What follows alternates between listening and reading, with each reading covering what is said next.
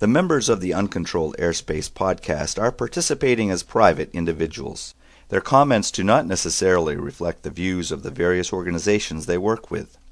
Also, anything you hear on this podcast that sounds like advice on aircraft operation is obviously very general. You should always consider your own situation, remember your training, and fly the airplane. But you knew that. Fair warning, the user fees story has reared its ugly head again this week, but then the boys stray from that into a discussion of the real and imagined improvements to the airspace system. They check in on a really cool playground, note the progress on Whitman Field's new control tower, and remember a pair of legends. All this and more on Uncontrolled Airspace, episode number 30, Playgrounds Are Better Now. We had been trying to catch up on backlog of listener mail, and, well, we're caught up now. Constructing an aviation-themed playground for use of neighborhood children there in one of the Atlanta neighborhoods. Well, the latest is we are going to make a very concerted effort to get her solo. We've had a relatively benign spring here so far. Today, the last few days, we haven't had any rain, maybe a little sprinkling. Last few days have been sunny, low humidity, a breeze, maybe mid-80s, supposed to get to 88 today, but again, there's no humidity. It's been really remarkable. It's like, 60-degree days in January. If this is global warming, I'll take it. Yeah. Well, in case you haven't noticed, we began. Welcome, everybody, to episode number 30 of Uncontrolled Airspace, the General Aviation Podcast. And I'm going to have to edit out one or two little comments that Dave made about the weather. But other than that, we've gotten our weather talk out of the way this morning. And welcome, everyone, to the virtual hangar. With us this morning is, as usual, Jeb Burnside, talking to us from his home office in Springfield, Virginia. Jeb is a freelance aviation journalist, currently serving as the editor-in-chief of Aviation Safety magazine, and also as a contributing editor to AvWeb Biz. Good morning, Jeb. Good morning, Jack, and good morning to you, Jeb. Hope everyone has their coffee.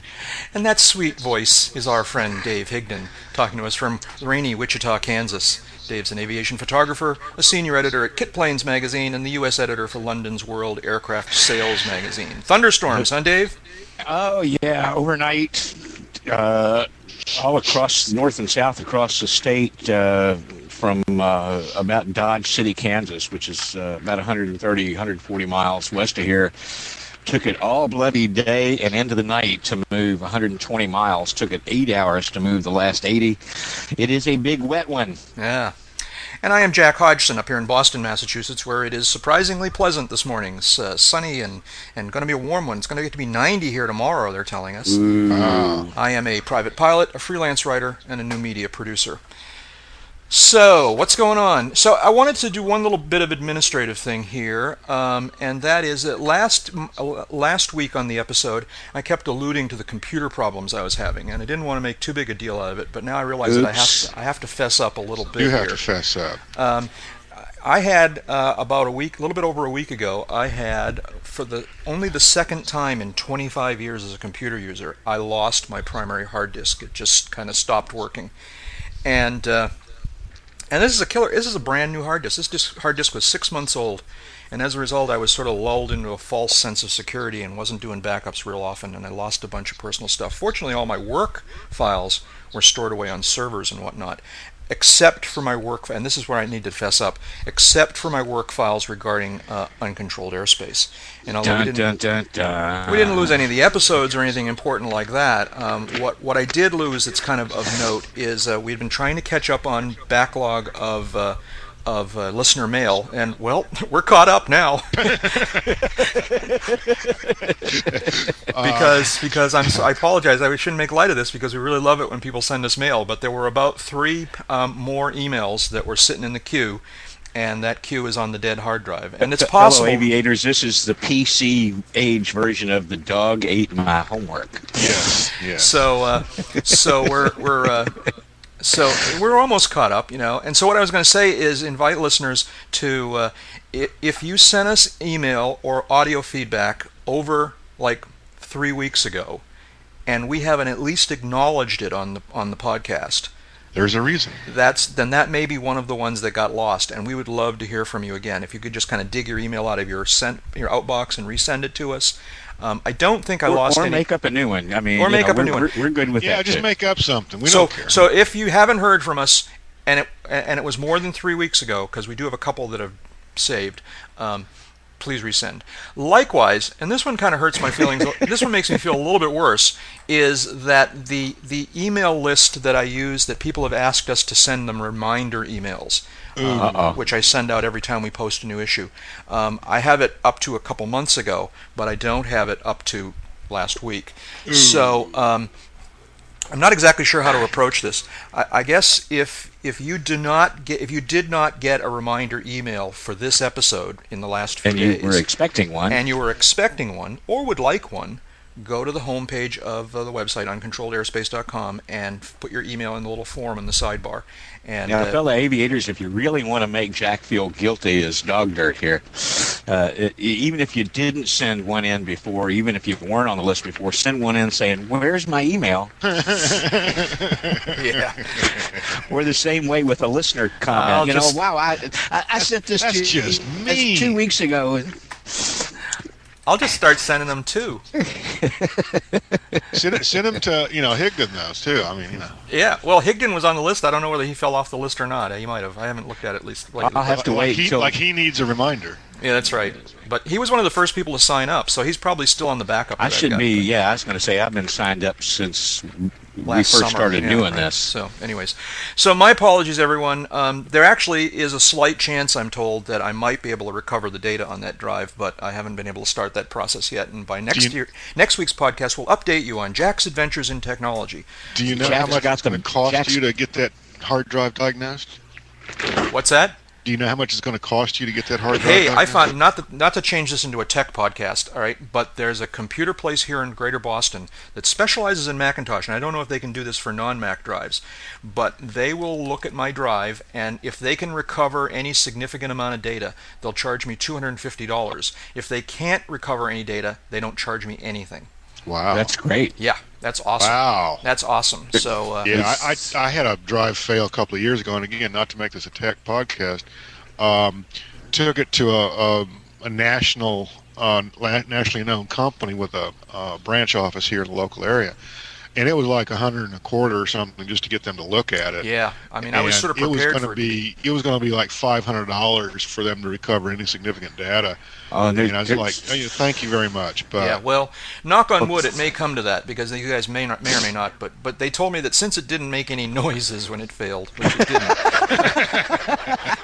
The guy looks at me, he says, did it make any like grinding noises? I said, no, it was really silent. It was just stopped working. And he said, okay, well, there's a chance. He said, so.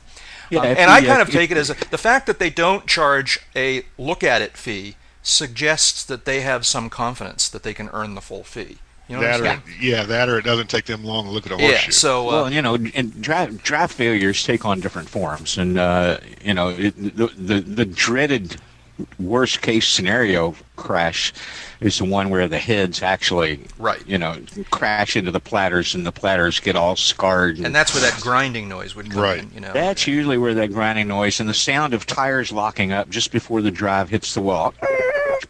Yeah, that kind of thing. But I figure the data could come back. It's just a question of how much money I want to pay. I mean, you've seen pictures of, Sure. They can recover these. Hey, let's bring this back around to aviation. They recover these aviation black boxes, when they're like all mangled up and you see pictures every now and then of somebody's laptop that fell out of an airplane, and they actually. Yeah, but they're all Unix. Hey, this is Mac OS 10, which is Unix. Thank you very much. If anybody in the greater Boston area is interested, I want to give a plug because these people have been great so far anyways. It's called Tech Superpowers. They're in downtown Boston. Track them down. Anyways, that's enough tech stuff. What's going on in the aviation world?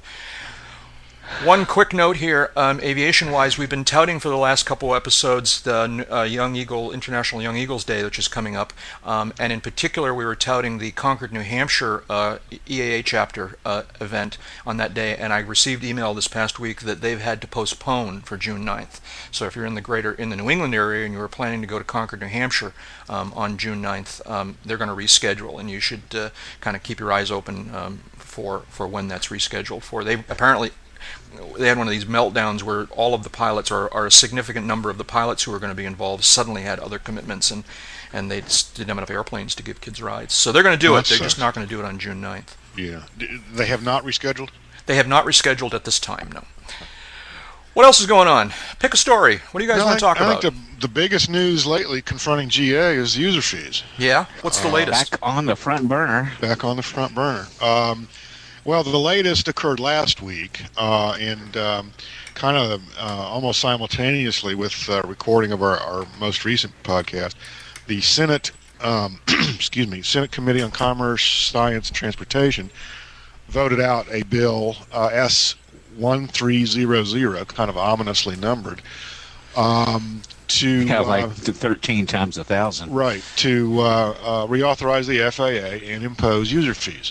In this instance, the key user fee is a $25 per flight fee imposed on, quote, turbine-powered aircraft, unquote.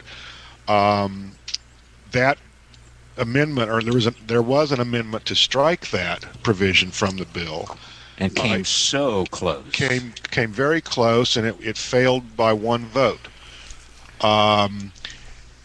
Interestingly, some of the people you would think, at least one person you would think who would be opposed to that user fee, voted to retain it, and that is Senator Ted Stevens of Alaska, of all places, where you would think that general aviation would be strong enough, popular enough, and important enough that he would vote against a user fee.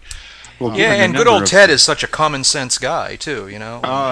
Don't get us started. Yeah, it's too early in the morning. But Ted Stevens has in the past been almost Pavlovian in his support of general aviation, and this is one of the only time in my memory that he's not really salivated and pushed the right button. Well, his comments during the committee markup and the subsequent vote on the amendment, indicated that he's got grave concerns, major doubts about user fees, has real worries about what they could do to Alaska. And then, it's like, it could be as simple as him considering that most of Alaskan GA is piston-powered and not turbine-powered, and therefore that's a throwaway vote. But I think he's probably heard a little bit more about that since then, and I would bet where they go from here. The other piece of news, and I'm kind of increasingly skeptical about this as the week wears on. The House Aviation Subcommittee was, by the end of this week, to have developed a draft reauthorization bill, which would be the starting point for negotiations in the House. They were supposed to. They said some weeks ago that they would do so before Memorial Day, and of course Memorial Day is Monday. Which this is Thursday, we all know that they're out of here tonight. Right. Well, tonight or tomorrow, depending. But when they finish business today or tomorrow, they'll be out of here for the Memorial Day recess. And it's time for them to put up or shut up, according to what they said earlier. Certainly, they can delay as long as they want, but it's kind of a head scratcher for me, kind of waiting to see when they will come up with this bill and what will be in it, more importantly. And there's been some rumors flying around about that. And the next step on the Senate side is the Senate Finance Committee. Yeah, what have you been hearing on the rumor side on the House side?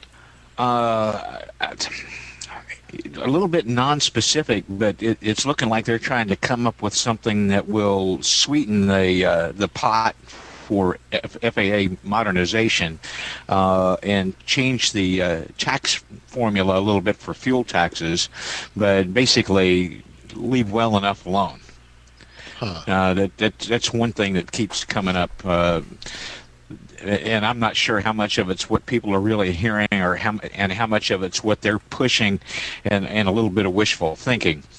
But the Aviation Subcommittee over on the House side and the Finance Committee on the House side have both been so openly skeptical and critical of the FAA's proposal and of user fees in general, that it's not too hard to give a little credence to this idea that to satisfy the criticism, or at least mollify the criticism that the airlines are being overtaxed. Actually, primarily the passengers. That they might juggle the fuel tax formula a little bit. They might juggle the tax, passenger ticket tax a little bit, and it's not hard to see them, raising the fuel tax on GA kerosene and avgas, and not playing with the fuel tax that the airlines pay, which is like 4.5 cents a gallon or something like that, as opposed to the 19 and 21 cents that GA pays. Right. Of course, we don't collect a ticket tax from our passengers. And mess with passenger facility charges.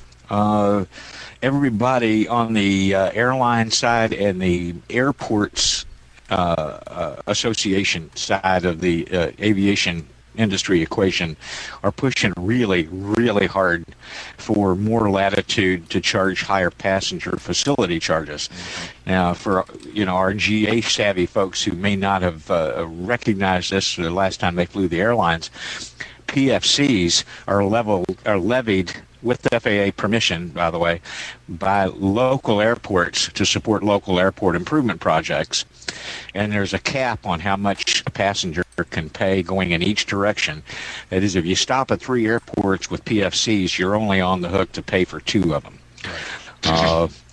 And it was a way to give local airports some local funding options outside the FAA grants program.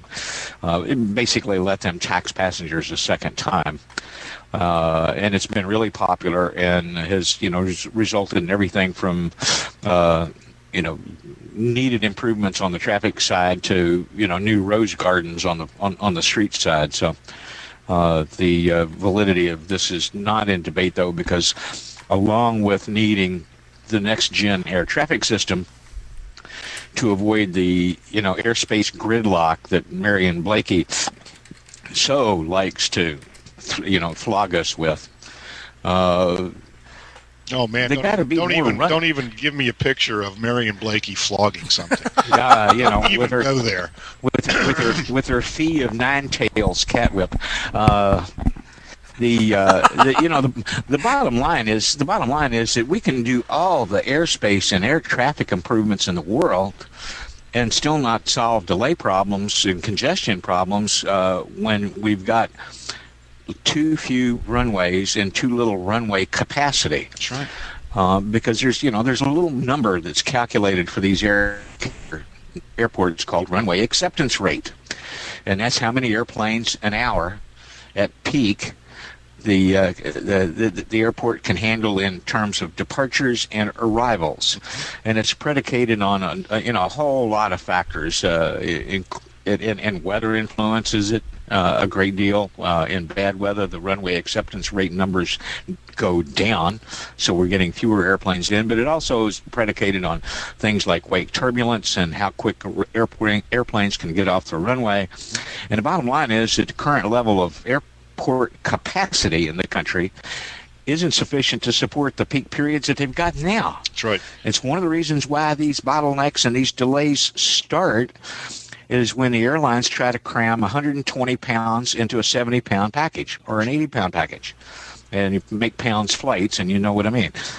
The math is fairly easy. I mean, let's presume that we have a runway that can launch the average airline or aircraft one every 60 seconds. And that's, I'm just pulling that number out of thin air. Let's presume further that thin air, that would be a high-density altitude airport. Let's presume further that there's only one runway for departures and one for arrivals at that airport. And let's further presume that the airlines schedule 70 arrivals during 1 hour. Well, right away, 10 aircraft are going to be delayed. That's right. If we presume that we're talking one departure each minute, which is humping for a lot of these airplanes, a lot of these airports, I should say. When you think about it, that means everything runs smoothly. There are no weather problems, there are no mechanical issues, there's no controller issues. And on good days, that one airplane a minute standard can work. On bad days, it can go down to one airplane every 3 minutes, and that's why you have things like ground holds and hour-long delays getting in and out of certain major airports. Well, and it bears acknowledging that, things like ADSB and RNAV and required navigation performance, which is something GA's going to hear a lot more about in the coming years. When they're sending airliners out on standard terminal, not arrival routes, but standard departure routes, standard instrument departures, SIDs, that they follow those SID. The airplanes have to be spaced so far apart just for wake turbulence purposes. Well, there's separation also, but there's wake turbulence. They're both important, is the punchline. Yeah, and then that separation can change as they get farther out. Well, new technologies like ADSB will certainly allow them to use a higher variety of arrival and departure routes with great accuracy. It'll reduce some of the problems that the separation number is based on, like Jeff was talking about. That's because of the lag in the radar sweep and how things show up, and inaccuracies in the air traffic system. So, minimum separation is important to hedge against the inaccuracy. You're working against you and putting two airplanes in the same space at the same time, something physics doesn't allow, and neither does the FAA. Physics had it first. So if they can scatter these things out, or even using a standard SID, have a greater degree of accuracy in the reporting on the controller screens, then they can raise that acceptance rate, incrementally. But not enough. I don't think there's technology in the world that's going to let them overcome the shortcomings of the current runway capacity of this country when you're talking about, nearly doubling flights in the next 15 and 20 years.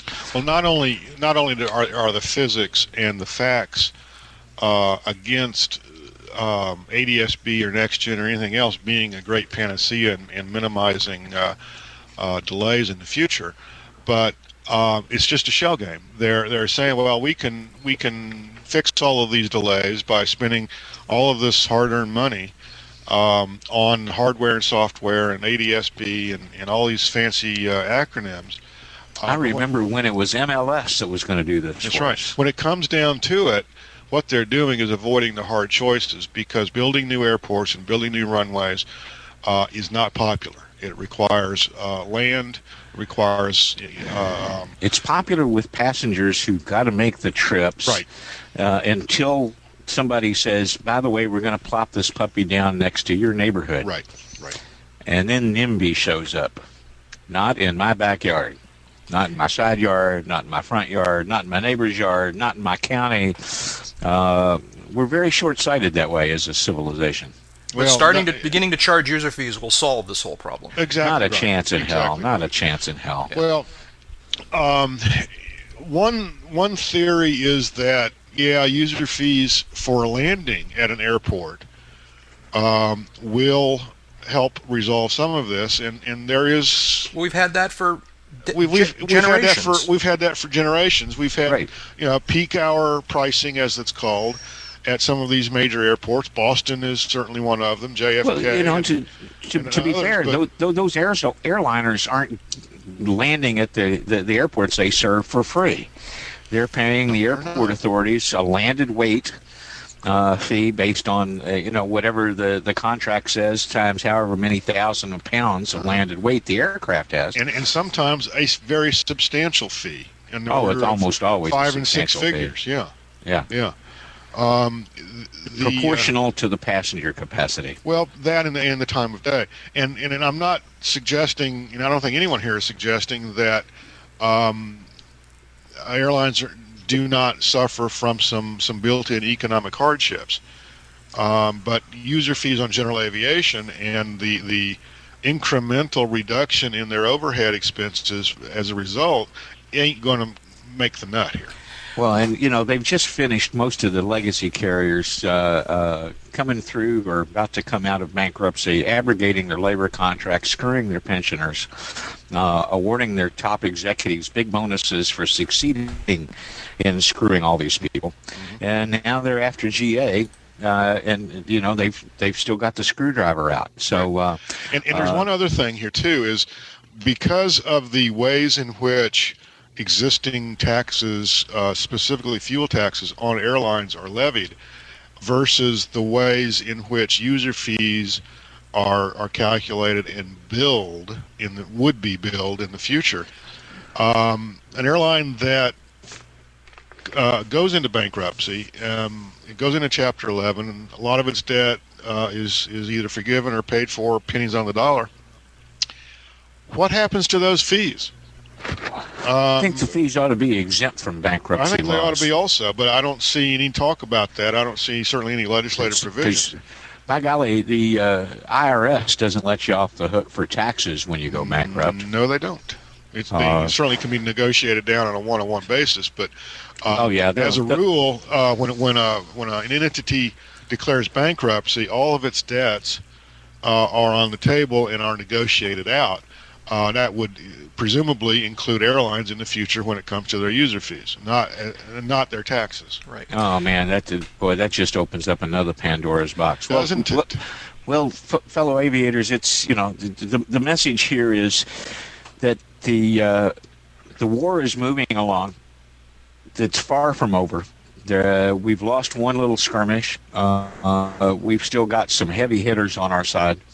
It's still prime time for you to make your voice heard to your senators and your local representative to the U.S. Congress that no way that user fees should be a part of funding the FAA. Not for the airlines, not for business aviation, not for GA, because all it does is open up the door to expanding those to include all of us on an incremental basis. And we've already beat to death all the reasons why this is a lousy idea. But you need to look no further than how they're going to pick your pocket more if they get their way. Yeah, and I think the time has come for us to put back in the show notes the link to the websites that help you to contact your congressional representatives. I was just going to bring that up. NBAA has probably got the best one-click type of website set up. The easiest way to get there is to go to www.nbaa.org/advocacy.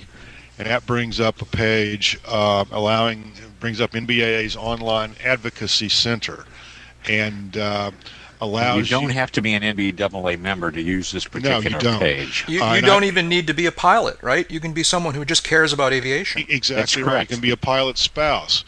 There's a lot of talking points available here. There's a lot of background information here, and most importantly, there's basically a one-click process by which you can write an email to your elected officials, fill in your name and address, and zap it out. NBA has set this up specifically for this user fee fight. Although I don't have permission to give out that URL, I'm certain they would not mind. More the merrier. Yeah. Okay. And for those of you that are members of these respective organizations, of course, Aircraft Owners and Pilots Association and the Experimental Aircraft Association all have links through which you can express your views. My suggestion, and I don't think anybody's going to object to this, use them all. One quick point here. I misstated the URL at NBAA. Just try nbaa.org/action. Action. Okay. Yeah. There's 2 or 3 different ways to get to these pages, but you just go to nbaa.org and they'll have a link there that shows you the way. So. Yeah. But do it and be respectful. But make your voice known. Do it again later. Do it again later.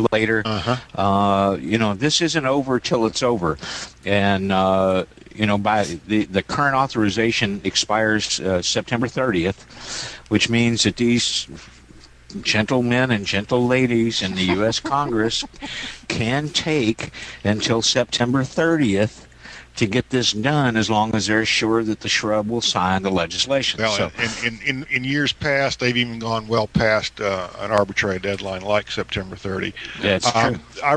There was a discussion I wrote about in AvWeb this week between, excuse me, the chairman and ranking member of the Senate Aviation Subcommittee on this topic. Chairman is Jay Rockefeller of West Virginia. The ranking Republican is Trent Lott of Mississippi. And they were both bemoaning this user fee problem, and why would anybody object to a mere $25? And if the opposition keeps coming up, we're just going to pull the plug on this whole bill, and they're not going to get a reauthorization. And my kind of reaction to that is, hey, make my day. Yeah. Yep. The world is not going to, the sky's not going to fall, the world is not going to come down, the FAA is not going to go close their doors, although that might be a good outcome. So yeah, let's not have a bill this year. Works for me. Come on down. Yeah. Moving and while on. they're at it, Yeah. put a proviso into that bill that from here on out until the end of time, FAA administrators really have to be aviators. Yeah. Okay. Moving on. Let's see now. So speaking of Jeb writing in AvWeb, I just want to say this. So Jeb, you wrote this bit. You wrote a story. I think it was you who wrote it in this recent AvWeb Biz, where and I loved this little bit you wrote. You said you were referring to the different what we sometimes refers to as the alphabet organizations. Uh-huh. You said numerous. I don't have the quote in front of me, but from my head, it was like numerous associations like NBAA, AOPA, HAI. Just to abbreviate a few, you wrote, right? Which I thought was great. And I don't know how many people caught that, but I looked at it and I said, oh, I think Jeb wrote this one. That's when I scrolled down to the bottom. He had his Campbell's alphabet soup out. So. Yeah, I had some fun with that issue, and finally had some time to really focus on some things that day. So it came out nicely. Unfortunately, somebody screwed up somewhere, and they ended up having to send out 2 copies because the first one didn't go to the correct list. Yeah. I got both of them. Yeah, which is not my rice bowl, but we mentioned this at the top of every episode, but I wasn't even originally aware that there was this sort of second version or this alternate version of AvWeb. I mean, I've been getting the AvWeb Flash for years. And it was only, I guess in the last year or so that I realized that there was this AvWeb Biz, which focuses on business aviation. Right. And anyone out there who's interested in that subject ought to dig a little deeper into the AvWeb site. You can actually not only read the individual, the specific AvWeb Biz stories on the website, but you can subscribe to a special version of the Flash that comes by email. Exactly right. It's a weekly thing. Wednesdays every week. It focuses strictly on business, corporate. Aviation and the manufacturers, etc. So it's worth every penny you pay for a subscription. Right. That's right, and sometimes double. That's right. What else is going on? Let's see now. Let's talk about something a little bit more pleasant here for a few minutes. I didn't read this story about the NBAA volunteers building a playground. Yeah, who knows something about this? NBAA is. Their annual convention in September is in Atlanta, Georgia, and this is the 60th anniversary of NBAA, and they're planning quite a party. 100th anniversary of aviation in the state of Georgia, and NBAA has arranged to do some public good in Atlanta by constructing an aviation-themed playground for use of neighborhood children there in one of the Atlanta neighborhoods. I'm not sure whether it's Peachtree or Buckhead or where exactly that they'll actually be doing the construction. But NBAA put the word out earlier this week that they need between, I think it said 300 and 400 volunteers to work on this project. And it's basically going to go a little bit like a Habitat for Humanity house project. The whole thing's going to get done in a day or two. That's why they need this army of volunteers so that they can put this playground up. There'll be work done in advance to prefab and prepare the site and get all the materials together in the form that they need. And then they're going to build that puppy in a day, they say, and they're looking for volunteers. So if you're a GA pilot in the Georgia area, or you're going to be in the Georgia area around the time of the NBAA convention, and you got your nail apron and your claw hammer and your plumb bob and level, looking for a way to do some public good, this would be a way to show the community at large that GA people aren't just a bunch of rich bitches with their head in the air. Yeah. Looks like a great thing. The website, we'll put the direct link in the show notes. I'm not going to try and read it because it's kind of complicated, weird numbers and letters. But right now, as of today, if you go to the nbaa.org site and then scroll down a bit on the stories on their front page, you'll see the story about the playground, the aviation-themed playground. And we'll also put the direct link in the show notes. It's a cool project. It sounds great. It's like a little barn raising where they're... Yeah, and it always brings a smile to my face. It makes me feel good about this community that we're part of. When you see a project like this, whether it's an Angel flight or a corporate Angel network flight, or Young Eagles, or building a playground for kids with an aviation theme. Yeah. GA gives back to the communities it's in. GA people, I should say, give back to the communities that they're in a lot of ways beyond putting their airplanes to work for the for their own good. So, we've got some more. We got some more mail from our listeners. We love it. Mail that we didn't lose. Yeah, and we, and as of this time, we're caught up. It wasn't hate mail. Yeah, right. No, we've never gotten hate mail. That could be what happened to your hard drive. You downloaded an ugly email, and your hard drive went. We don't have. Maybe you got my critique email. Then it just smoked the hard drive. That's what it was. But we got some new email this week that hasn't been lost yet, and. We got two. One we're going to postpone. I do want to thank, though, Scott from Tennessee for sending us an interesting email where he tells us some of his aviation history and asks us an interesting question. His ambitions. Yeah, and he asks us a question about the kind of what our thoughts are on the subject of moving into an aviation career as sort of a midlife career change. And although we're as a rule we're totally prepared to talk about something that we know nothing about, in chatting about this before the episode, we kind of concluded that we truly had nothing intelligent to say about this subject.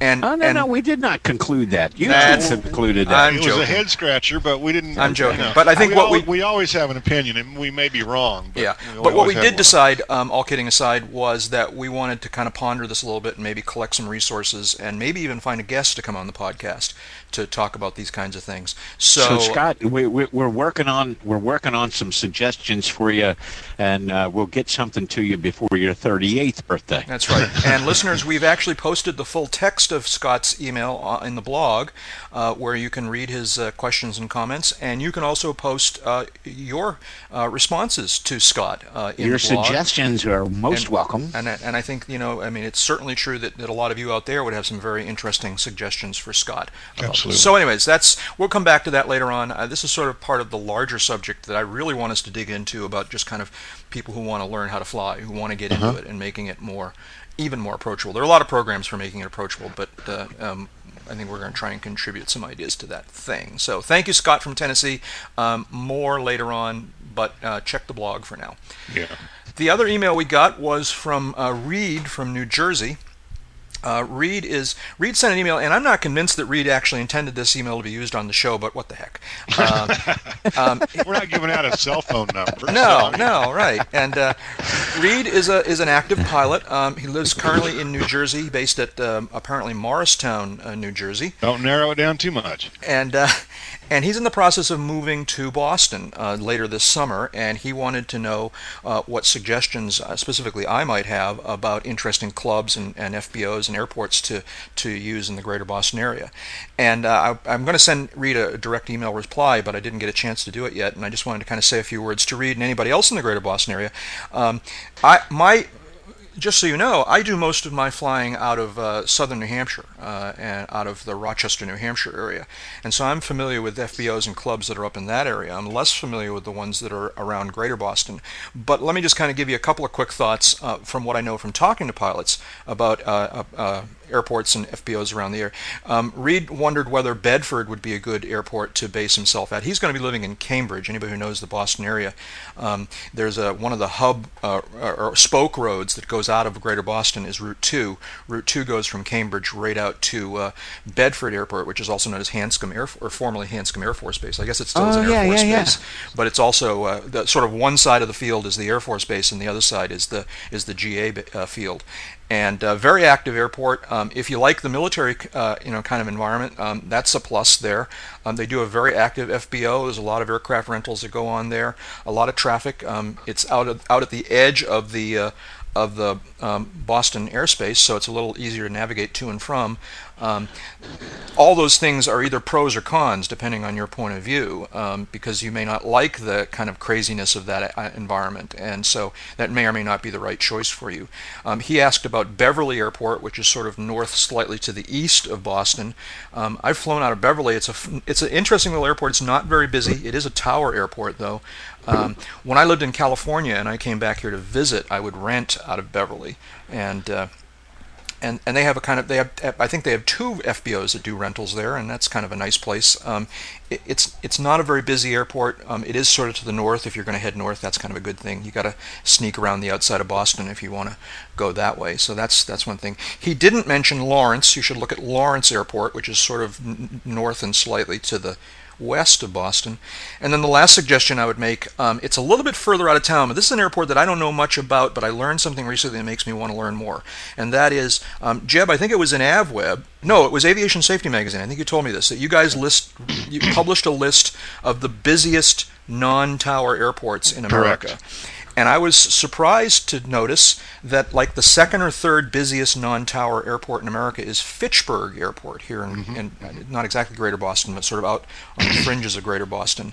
And I'm not the IFR guy. I'm just the VFR, kind of watch the ground kind of pilot. And so I've always found tower airports to be somewhat more interesting, non-tower airports to be more interesting to me. I kind of like that grassroots kind of thing. And, sure. So it's a bit more of a drive out from Cambridge, but that might be something that Reed would like as well. So anyways, that's sort of my little brain dump. Do you guys know anything about airports and so forth in the Greater Boston area? I do not. I just want to. I know how to find Boston. Yeah, you punch it into your GPS, Dave, right? Yeah. Well, no, actually, I'd look at the chart, but the big thing is for listeners, if you know of a flying club that a flying club veteran could become a part of, that's what Reed is looking for. Yeah.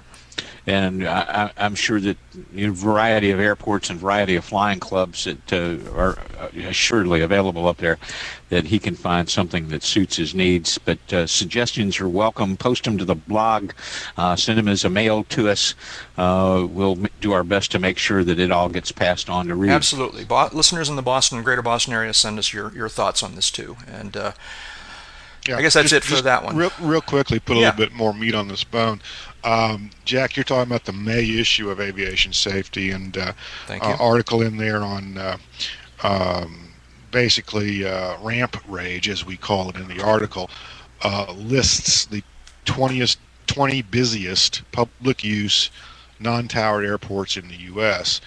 The top 3 are Flagler County in Florida, Venice Municipal, also in Florida, and Fitchburg Municipal in Massachusetts. Yeah. So I'm going to get out there one of these days and check it out. Sounds like fun. That's it for the mail today. Please keep sending us your emails. We love to get them. Again, a reminder to those of you who we might have missed because we lost it, resend or send us a new one. That'd be great. And in general, check out the Uncontrolled Airspace website. There's a lot of fun stuff there. The blog is getting busier and busier, and we're getting more people leaving feedback and comments there, and we're all publishing on a pretty regular basis. So uncontrolledairspace.com is the website. What else? What's going on? Well, I had a nice piece of mail delivered by the uniformed carrier of the United States Postal Service this week. Always puts me in a good frame of mind. Ah, okay. Yeah, I know what you're talking about. Go ahead. My 2007 AirVenture Oshkosh NOTAM. The hard copy came a couple of days ago. And it is 32 pages of useful information and details, maps, frequency charts, letters to airmen, authorizations, departure and arrival procedures, IFR and VFR. If you don't have one, it's going to be a bestseller, and it's free.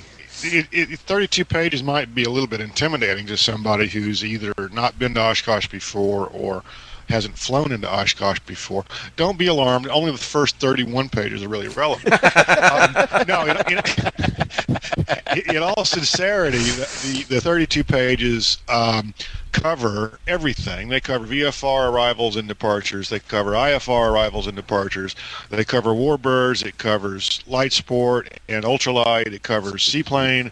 It covers rotorcraft, everything. So at the most, you're probably only talking about 3 or 4 pages of information that you need to really assimilate and understand fully to operate to or from Oshkosh safely. So But the rest of it's fascinating stuff. It is. It's really got a lot of nice maps and charts, diagrams to help pretty you pictures. understand. Well, it's the pity of it is, and I was going to suggest this in a friendly way, that aside from the FAA and the Department of Transportation being sponsors of this published NOTAM, this booklet, along with EAA, that they might find a corporate sponsor, too, to put this puppy in color. Yeah. Well, color printing these days doesn't cost as much as it used to, and it doesn't make any sense not to print some of this in color.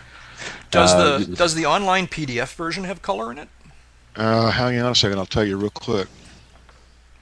That like Jeb said, for example, the section on the Fisk VFR arrival to Oshkosh, 1, 2, 3, come on, fingers, 4, 5, 6 pages, and that covers all the different runway arrival configurations. Basically getting into the neighborhood via Fisk to the routing that you're going to take from Fisk to Oshkosh, to the routing that you're going to fly, depending on the runway that's active at the time. It's got all the new frequency. It highlights the frequency change for the ATIS. They did a really nice thing with this, and I've always been impressed with this. The back cover is nothing but frequencies. Oshkosh arrival frequency, the Oshkosh VORTAC, the new AirVenture arrival ATIS, the Osh ATIS backup, the Fisk approach frequency, Osh Tower North for runway 927, Tower South for runway 1836, and on and on. Makes for a real handy, easy reference when all you got to do is look at the back cover to get the frequency that you need. I just checked my copy of the online version of the NOTAM. It is all black and white. Yeah. Now, as I recall, and I don't have it in front of me, I think I don't even know if it's available any longer, but the NOTAM for Sun and Fun this year, at least the online version of it, had color. Maybe that's what I'm picturing in my head. Yeah. Okay. Yeah. So well, one foot after the other. But, now how does one get a copy of the sort of official printed one? There are 3 ways. Airventure.org. There are 3 or 4 ways. The easiest and most straightforward, and probably the thing that's going to work quickest for you, and we'll make sure this gets into the show notes, you can call EAA on a toll-free number, 800-564-6322, and they'll put a stamp on it and put it in the mail for you. Mine came, judging by the hand lettering on this, that was the 104th one that they mailed out the day that they did this. On May 17th. And they spent 75 cents alone on postage to do it. You can also go to www.faa.gov/NTAP, November Tango Alpha Papa uppercase, or airventure.org or EAA.org.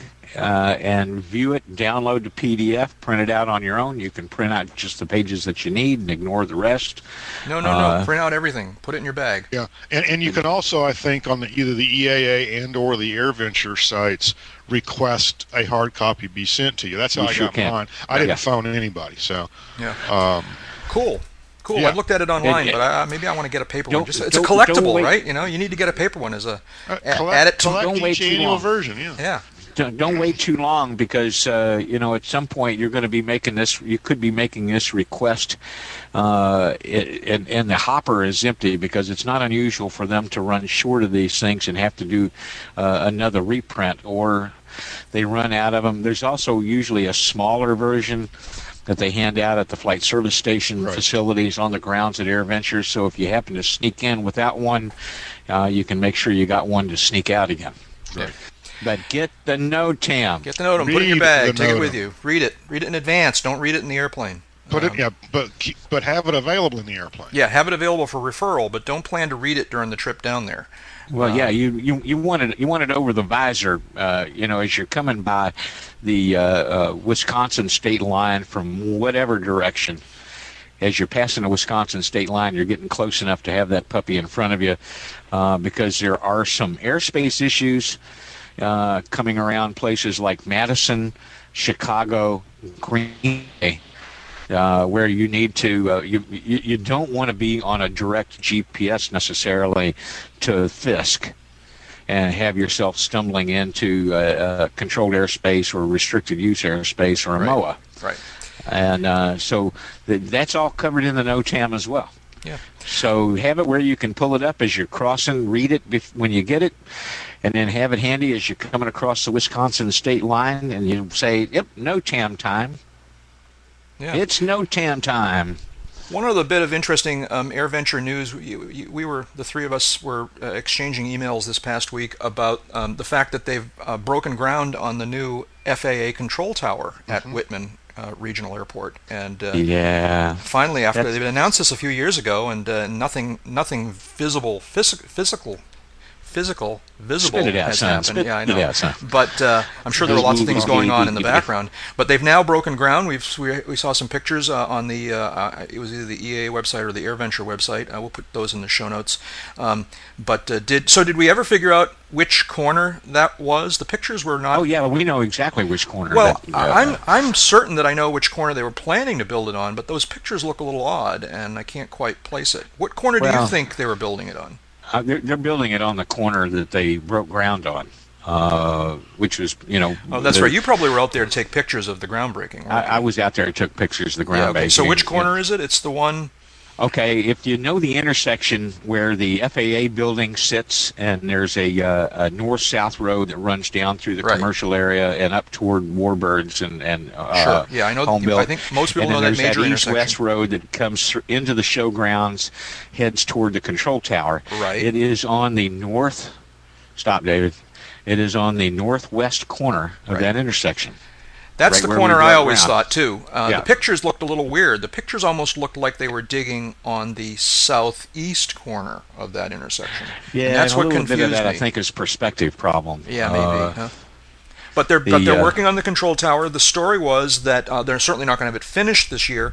They're going to work on it up until about a week or so before AirVenture, and then stop for a couple of weeks while we all come in and take over the place, and then continue. They're saying that they're going to have the main sort of tower piece, not the cab, but the structure of the tower finished, and the base building finished by then. So we're going to have a fairly major new landmark at AirVenture this summer, and. So even though we understand the necessity of the new tower, it's going to be kind of sad to see the old one go away. I still say that AirVenture today should take over the old tower building, and I agree. Our newsroom should be in the tower cab up top. Uh-huh. If nothing else, for the photo opportunities. Exactly. Oh my God! There's no elevator in that building. What? Are you saying that you're going to have a hard time carrying all your camera gear up and down? I was going to say, that'll teach you to pack light. What else I'll get my extra fitness workout and my heart attack all on the same trip, lugging 28 pounds up and down those stairs 8 times a day. Yeah. What else is going on here? We're starting to run short on time. Any other big stories here? What do you want to talk about? This Florida thing looks a little scary, weird. What's that all about? In terms of urgency, I would put that, as something that we really should touch base on. The Department of Revenue folks. Oh, yeah. The folks that collect taxes in the state of Florida, apparently, and this is reported by our own Newsnet, our old buddy Jim Campbell, earlier this week, Monday, actually. The Aero Newsnet reported that it had learned that the state is sending tax bills when owners of new aircraft land in the state within the first 6 months of owning the airplane on a presumption that they're doing business there. And they owe the state tax fees. And, these are some fairly formidable tax bills. A Cirrus owner who got a bill for $30,000 after stopping in the state and being there for a few days and then flying on again. A Piper Meridian owner, the tax bill that was reported on that was over $100,000. They're levying personal property tax on the presumption that you're there. You Right. stopped here, so you must be there. And unless you can come up with proof that you've paid sales tax or property tax in another venue already Of an equal amount. of an equal amount. That's right. So Right. if your home state has a comparable like excise or use tax, and you prove you paid it, but it wasn't as high as what Florida would have assessed you, then Florida's they going to want the assess you difference. for the difference. Yeah. All right. This is insane. I can't imagine 'cause this apparently, according to the Aero News story, this applies not only to airplanes but to like RVs and motorhomes and even cars. And I have a hard time imagining in a state that's so not dependent but has a large tourism component that this could survive. This is going to scare away people in motorhomes and driving down to Disney World and so forth. But on the other hand, apparently this law has been in place for a while now, and they're only now starting to enforce it. And the motorhome people were getting gigged because they were coming down there and spending months there Right. Yeah. and making themselves under the law more subject to the tax. Now, that's a little bit different situation, but A little bit different, but this is costing Florida aviation businesses work because people are afraid to bring their airplane into Florida to have an upgrade done, to have some avionics work done, or to come down there in their own airplane for training because they're afraid they're going to get hit, their new airplane, they're afraid they're going to get hit for a tax bill because they stopped in the state for a few days. that's right. Now, to be this clear, is this a hell of a note for a state that's trying really, really hard to keep Piper from moving out of Vero Beach. Yeah. Now, to be clear, this only make sure I've got this right. This only applies to visiting Florida in the first 6 months that you own the airplane. Right. After 6 months, you're good. Is it the first 6 months of buying a new airplane or buying an airplane that's new to you? New or used. New or used. So if you're the first 6 months of you owning your airplane, think twice about landing in Florida, assuming the story is correct. That's I can imagine vendors at Sun and Fun. That's what my thought was. Well, my goodness, yeah. how many Trembling in airplanes their boots. visit Sun and Fun? Yeah. Well, there may be, and I don't see it in the story, there may be a little difference in tax treatment for corporate aircraft. Mm-hmm. But I'm not And- seeing anything that differentiates that here. Yeah. So So it's an we interesting don't story. know. Yeah. Maybe we should do some research and learn some more about this, but it's kind of notable. What else? It's silly. Yeah. It's wrong. It's punitive. It's just state greed. Yeah. Yes, Yeah. exactly right. And What else that I is going get on? paid Let's- for my opinion. So I think we're about run out of our allotted time here. Anything else going on we want to touch on before we wrap it up here? Jepster? A couple of points, just kind of marking some anniversaries, as it were. Monday. I was worried you were going to say marking territory. Thank God. No, I don't do that, at least without a couple of beers, and it's too early for that. It's always beer 30 somewhere. Monday marked the 80th anniversary of Charles Lindbergh's landing in Paris after his across the Atlantic nonstop flight. 33 hours. And it just still boggles my mind to think of the cojones that he had to have to take a fabric-covered airplane with a single engine across that distance by himself. A fuel tank with wings. A fuel tank with wings. Talk about untested technology. Didn't even have a radio in the thing, much less a relief tube or anything else. And is just still to this day. I mean, very few of us today would attempt something like that. Think back. Well, we'd have a hard time getting the government permits today. Well, we would, but we at least have GPS, so we could fly a great circle direct. Yeah. But and we'd have the ability to talk to air traffic control and get updated weather and all that kind of thing. But and Lindbergh actually put more time on the airplane during the Atlantic crossing than the airplane had on it when he left New York. Talk about untested technology. When he left San Diego, you mean? He flew it from San Diego, where it was built, stopped in St. Louis to congratulate the investors, flew it to New York, spent a couple of days on the ground in New York getting prepped and everything like that, then flew it from New York to Paris. He'd been awake for more than 24 hours when he departed for Paris. Right. Yeah. And then, of it's course, just phenomenal. And now, you could argue about his politics and what happened later in his life till the cows come home, but you got to give the man some credit. Yeah. Yeah. Oh, he